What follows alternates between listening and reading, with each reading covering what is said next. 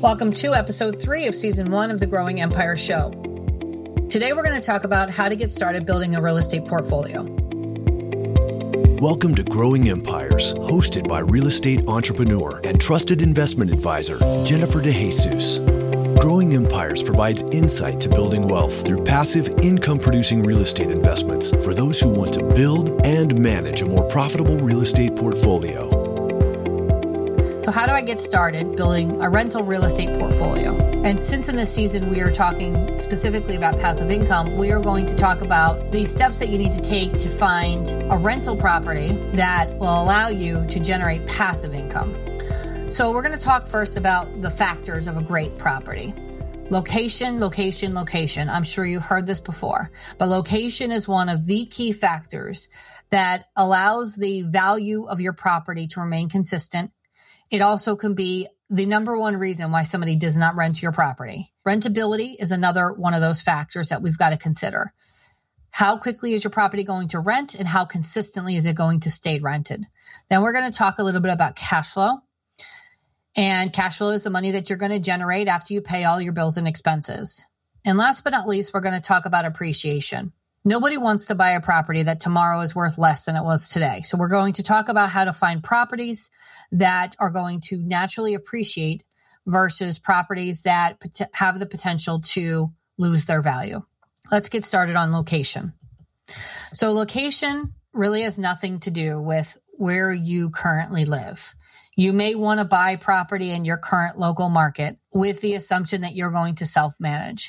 And if you're thinking about doing that, then you might not even want to listen to this episode. First, we want to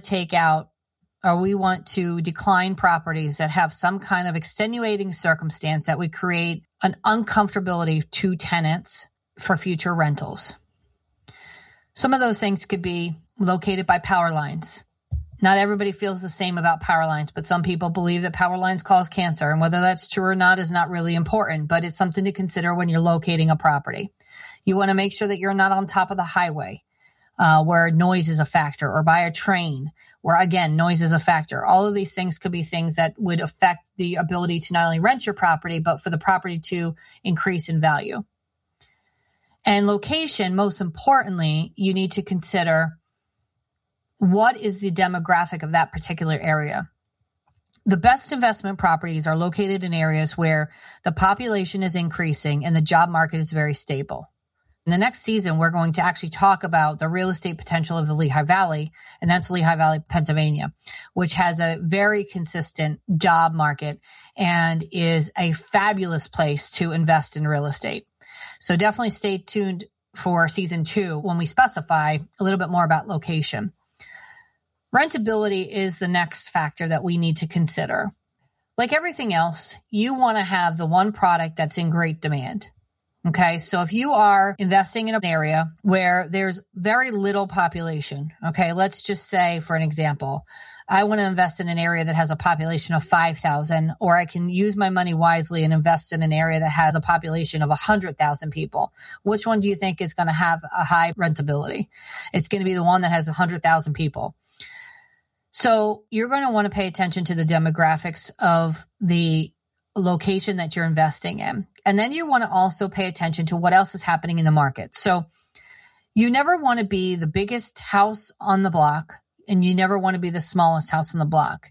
You never want to be the most improved, and you never want to be the least improved. You always want to make sure that your investment properties hover somewhere in the middle.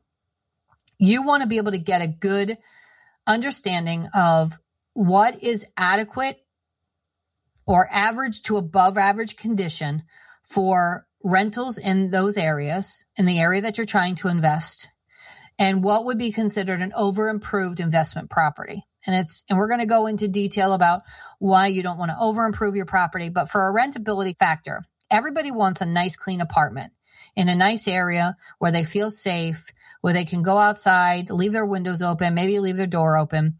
And you're going to want to think about, regarding rentability, you're going to want to think about things that are important to tenants. You're going to want to put yourself in their shoes for a minute. So think about things like parking, laundry facilities. Anything that makes life more convenient is going to be something that's in high demand. So from a rentability factor, if I'm buying a property that's located next to a highway and it's super noisy, and I work nights, so I sleep during the day, and during the day is when most people are traveling on the highway. That's going to be a rentability problem for you. So the other things that affect rentability are access to the unit, right? How many stairs are there to get in? Can I get my furniture in? Those are all things that tenants will think about. So from a rentability standpoint, not only do you want to consider the location, but you want to consider the population of the area, but you also want to consider what factors would be important to tenants. Cash flow is going to come down to, does this property achieve the goals that you have lined up, right? So if your goal is to replace your income from your job, will you be able to get enough cash flow out of this property that if it doesn't replace your income immediately, does it give you the opportunity to buy another investment property where combined they could potentially replace your income? The episode will continue in just a moment. It's true, passive income from real estate investing is the secret to building wealth. However, portfolio development takes a great deal of time and experience to be successful. It's important to protect your portfolio so that it remains strong and can continue to provide you with passive income you desire. I help investors bulletproof their investments by developing a portfolio strategy that hedges economic cycles and provides for consistent income growth. I can do that for you too. Start by scheduling a call with me at growingempires.com. Whether you're a new investor or have several properties that need better management, I can help. Schedule a consult today at growingempires.com. That's growingempires.com, and we'll make your portfolio stronger than ever. Cash flow is really the money that you're making after all of your expenses are paid. So you collect rent, then you pay your mortgage, you pay your taxes, you pay your insurance, you potentially pay utilities. Then you have to pay for vacancy, or what they call carrying costs when a tenant is not occupying the property. And then you also have general repairs and maintenance on the property, and potentially even capital improvements, things like roof, windows, boilers, that sort of thing. So after all that's said and done, after you've paid all of your expenses, after you have paid your mortgage, your bills, your taxes, utilities, everything, how much money is left over? That's your cash flow. So when you're analyzing cash flow, you're going to want to look at how much money will I make this year, how much money will I make next year, and how long am I going to need to have this property or hold this property to be able to realize the cash flow that I'm looking to achieve.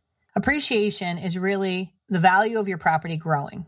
Appreciation can actually be achieved two different ways. The first way that appreciation is achieved is just natural market conditions, right? So if the value of the properties in the area are increasing, how much are they increasing? In our particular area, properties increase anywhere from 2 to 4% per year. That's natural appreciation. The other way to achieve appreciation is something that I like to call forced appreciation.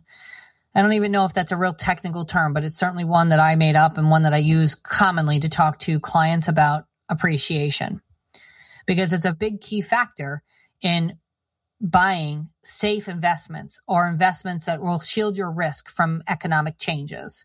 So appreciation, forced appreciation, let's say, is appreciation that is achieved by you doing work on the property. And maybe not you specifically, but in general, a plan that is put to place on your property. So how you force appreciation in a property is a couple of things. One is you increase rents. 2 is you decrease expenses. And 3 is that you could actually do repairs and maintenance to the property that allow you to achieve market rent on a property. Okay, so let's say, for a quick example, I get $10,000 a year out of gross rent. And if I threw everybody out of that property and I did some renovations, I would be able to achieve $20,000 a year gross income. That is appreciation. The difference between the two is appreciation, right? And you can achieve appreciation very quickly in passive investments if you find a partner that is able to understand your financial goals for the property. So for example, when we take a property on, a new property that we help somebody invest, the first thing that I do with the investor is I sit down and I talk to them about their financial goals. I mean, and quite honestly, I know this long before they buy the property because we've got to make sure that the property is the right one. But those goals that we identified and the cash flow that we projected to determine that this was a good investment are the same goals that we use starting day one when we are trying to now map out a plan to get to that forced appreciation. Okay. So it's very important when you're looking at factors of a property, finding a great rental property, is that you're going to look at location, rentability, cash flow, and appreciation. And I cannot stress enough that if you do not know all the answers to all these questions, that you need to seek professional help from a market expert or an investment expert that can help you identify the right types of properties to buy. So let's fast forward. Let's say that now we've determined what location we're going to buy in because it has a great ability to be rentable, achieve good cash flow, and it's going to appreciate well. We've identified the location. The next step is now we've got to find the property. So to find the property, again, a couple things that you need to know. You need to know the market. You need to know all the nuances of the market. You need to be able to learn how to value properties and which valuation makes the most sense for whatever your goals are. Everybody values properties very differently, and I learned this very early in the game. And it does not mean that there is one right way. As a matter of fact, there's not a right way. And I don't know that I've even seen wrong ways. But what I have seen is I've seen people take valuations that they saw online and use them as their gospel for their own potential investment properties. And if that valuation does not match the type of investment that you're trying to buy, or whether or not you want a passive income vehicle or an active income vehicle, you're going to have some problems. And then we're going to need to analyze rents and the competition to determine whether or not this investment property makes a sound investment property. We need to make sure that we can nail down expenses. And sometimes that's hard based on the type of property you're getting and who the seller is. We're going to need to be able to locate bargains and negotiate deals. And all of those things are the factors that truly affect the acquisition of the property. You need to know and be able to classify what type of investment property you're going into. So, do you prefer A-class properties that really are the cream of the crop, the best condition, highest end finishes, in the best areas, in hot markets, usually in downtown areas, where those units only appeal to a very small population of people? B-class properties are typically in a little bit more suburban areas or nicer sections of the city. And then C-class properties are really truly your paycheck to paycheck type of people. And C-class properties could also be your government funded housing, Section 8 housing, that sort of thing. So knowing the market is going to require you to know what class of property you're going to want to get into. And it's going to require you to know what to expect from the tenancy pool in that particular market. The best way to do this, quite honestly, is to find a real estate professional in your local area that has hands-on experience with investment properties and has their pulse on the rental market in that local area. Then you're going to need to learn how to analyze rents in the competition, right? So if I'm going to buy a property and I'm looking at a property that everybody's paying $500 a month for rent, I need to know if that is market rent, below market rent, grossly low. What exactly is it? And what is the end game for that unit? What is the max rent that area is willing to bear? What is the max that somebody is willing to pay to rent that property or keep it consistently rented year after year? This is something that's really important that you do not guess at. So many people go into markets and they invest and they think, if I make the property look the nicest, people are going to pay anything that I want to get. And sometimes rents are determined by what an investor puts into the property. So if they spent, let's just say $10,000 to renovate a unit, and they now need to get that investment back in under a year, they're going to want to ask $1,000 or more for rent per month, right? And if that's the case, is that market rent for that area, or is that too high? When I watch people look at rents, I look at people that think that the market could be similar to what the market is in other areas, and that is completely wrong. And I will tell you that you want to stay away from that. You have to have a local expert that can help you analyze the rents and know exactly what your competition is so that you can make sure that your property can achieve that. Just because you improve the property to the most amazing unit that's out there does not mean that your rent can go higher than what market rent is for that local area. And I cannot say this enough because I watch people make this mistake all the time. Remember what I said before. You never want to have the biggest property with the nicest finishes, and you never want to have the property that is the smallest with the least amount of finishes. those are the extremes that you just want to stay away from. You want to find yourself in a comfortable place somewhere in the middle if you want to make sure that your investments are going to be recession proof and you're able to shield your risk. So know your competition, know what's being built in the area, know how those finishes compare to where you are and where your location is and what amenities you have in your building. And then after you've analyzed the rents in the competition, that's kind of like your ceiling, for lack of a better explanation. That's your ceiling. That's where you can go to, right? To really sustain occupancy. Then you need to nail down your expenses. This can be a very, very, very difficult task depending on where you're buying properties. But specifically, you want to look for things like who pays what expenses? What expenses are landlord paid expenses and do they make sense? One of the most common expenses that I see miscalculated or misunderstood is insurance on properties. Reissue rates on insurance are not the same as what a current owner probably has. So if the current owner says that my insurance is $1,000 and you think to yourself, that sounds kind of light, it probably is light because reissue rates are much higher on insurance. The other thing that is a factor in insurance rates are how many policies you have. Are you getting any kind of bulk discount? Do you have liability policies on top of your homeowners or your hazard insurance? All of those things are going to affect your insurance rate. So it's important that you check with a insurance company to help you figure out what insurance is going to be in your local area. Taxes are really simple to find out. You just need local tax records to know what the tax costs are. So the most important thing that you've got to find from the seller is you need to have a history of expenses. And most sellers are reluctant to give you this information, but you're going to need to insist that you have a good foundation to understand what the past expenses are so that you can help predict the future expenses. One of the ways to do that is you can get a T12. A T12 is a trailing 12 months, is what that stands for, trailing 12 months of expenses. And if you get a T12, it'll tell you exactly what the owner has spent in the entire last year that they own this rental property. That is going to help you have a really good indication of what to expect in the future. If you cannot get a T12, you can ask for utility bills. You can even call local utility companies to figure out what the average bill is for that utility. I suggest that you never, ever listen to a seller. A seller is going to tell you, and their agent, quite frankly, they're going to tell you what you want to hear. They're going to tell you, oh, my water bill is only, $500 for the year, when you know that that's not the case. So you can call the local utility companies. You can get a copy of the bills. You can also ask for a Schedule E off of a tax return. A Schedule E it's a rental property portion of a tax return. So a Schedule E would be another good thing that you could get. And then once you've analyzed the rents and then you've nailed down the expenses, you're going to be able to create a valuation of the property. You're going to want to make sure that your valuation is not a one-step valuation, right? We're not just valuing cap rate. Cap rate does not tell all the stories that you need to know about this investment property to make a decision whether or not it's the best investment property for you. So make sure your valuation is complete.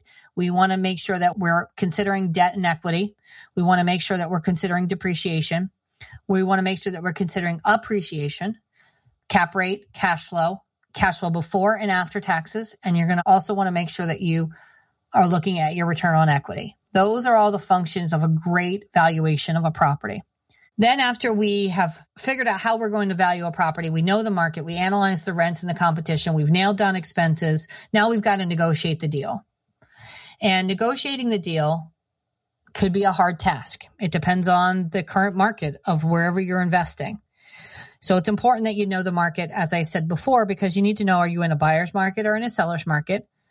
And if you're in a market that has low inventory, you can expect that there's going to be a lot of competition. So you're going to need to prepare for this. And that may cause you to need to react faster so that you do not lose a potential deal. If you're in a market where there's a lot of inventory, you probably can be more aggressive in your offer. So there's a lot of different strategies to negotiating the best deals. But it all comes back to knowing the local market and knowing that the segment that they're in. Perhaps you're going to want to find deals and locate bargains other ways. You might not want to look on market. You might want to find off-market deals. You might want to look at short sales or foreclosures or sheriff sales, things like that. I definitely challenge you when looking for deals, especially if you're looking for on-market stuff. I think the most important piece of information that I can give you regarding sourcing deals in general is you never want to be doing what everybody else is doing. You never want to be doing what everybody else is doing. So if everybody is buying properties on market, you want to buy properties off market. If everybody's sourcing properties off market, you want to buy the on market stuff, and so on and so forth. Essentially, you always want to be going in a different direction than what the typical market is doing, because that is where you are going to locate and source and be able to negotiate the best deals for yourself. So we have identified where we're finding properties. We found an area that we're going to invest in because location is great, the rentability is good, cash flow is possible, and appreciation is awesome.